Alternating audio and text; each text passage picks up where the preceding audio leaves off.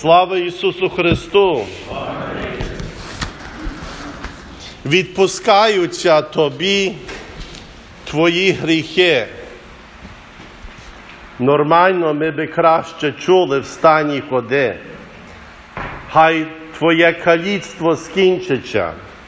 Хай здоров'я вертається до своїх костей, до свого тіла. Але тут Господь Бог нам дає науку, яку ми маємо владу у силу, що Він нам дав таку свобідну волю, щоб з ним ми стали співтворцями того світу, співтворцями свого майбутнього.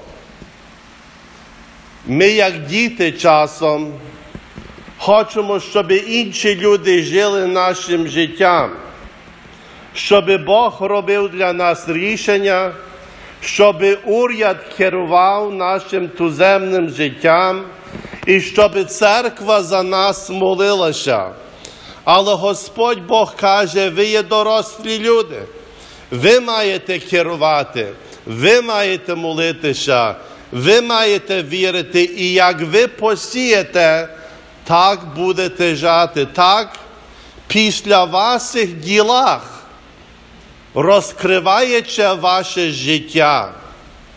Ми часом хочемо закрити свої очі і сказати ні, хай інші люди, хай мама і тато вибирають мою долю, хай я нарікаю на уряд, бо соціальне моє життя, економічне життя не таке, яке я би бажав. Хай нарікаю я на церкву, бо церква не молиться за мене. А тут Господь нам каже, твої учинки, твої недосягнення, треба мужно на них дивитися, не затулити свої очі, але відкрити очі, відкрити серце і сказати, ось я така людина, але можу бути інакшою. Я не чекаю, щоб уряд мене змінив, щоб моя сім'я мене змінилася, щоб світ змінився. Але я сам беру на себе владу мінятися. Уявіть собі, якби не було ніякої хвороби, би не було ніякої смерти, люди би жили навіки без ніякої хвороби. Чи це би був рай, якщо в їхньому серці би було далі це лихо, ненависть, брак любові, холодне кам'янисте серце? Якщо ми хочемо зміну, ми мусимо самі змінитися.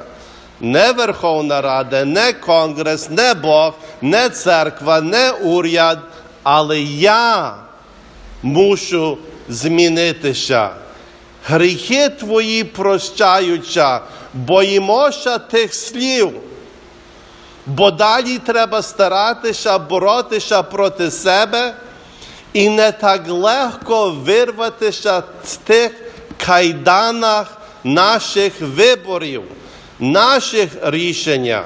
Але Господь Бог каже, дитину, будь мужною, відважною, подивися на все, що у тебе є зле, і скажи, з Богом я можу це змінити. І починай свою роботу. Не дивися на інших людей, а дивися на ту владу. Люди хочуть, щоб Бог все змінив, але своєї свободи вони не хочуть віддати.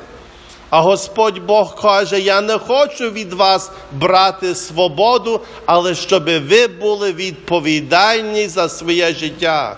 Радійте тим, що Бог дав вам свободу і рішення, і міняйте своє життя.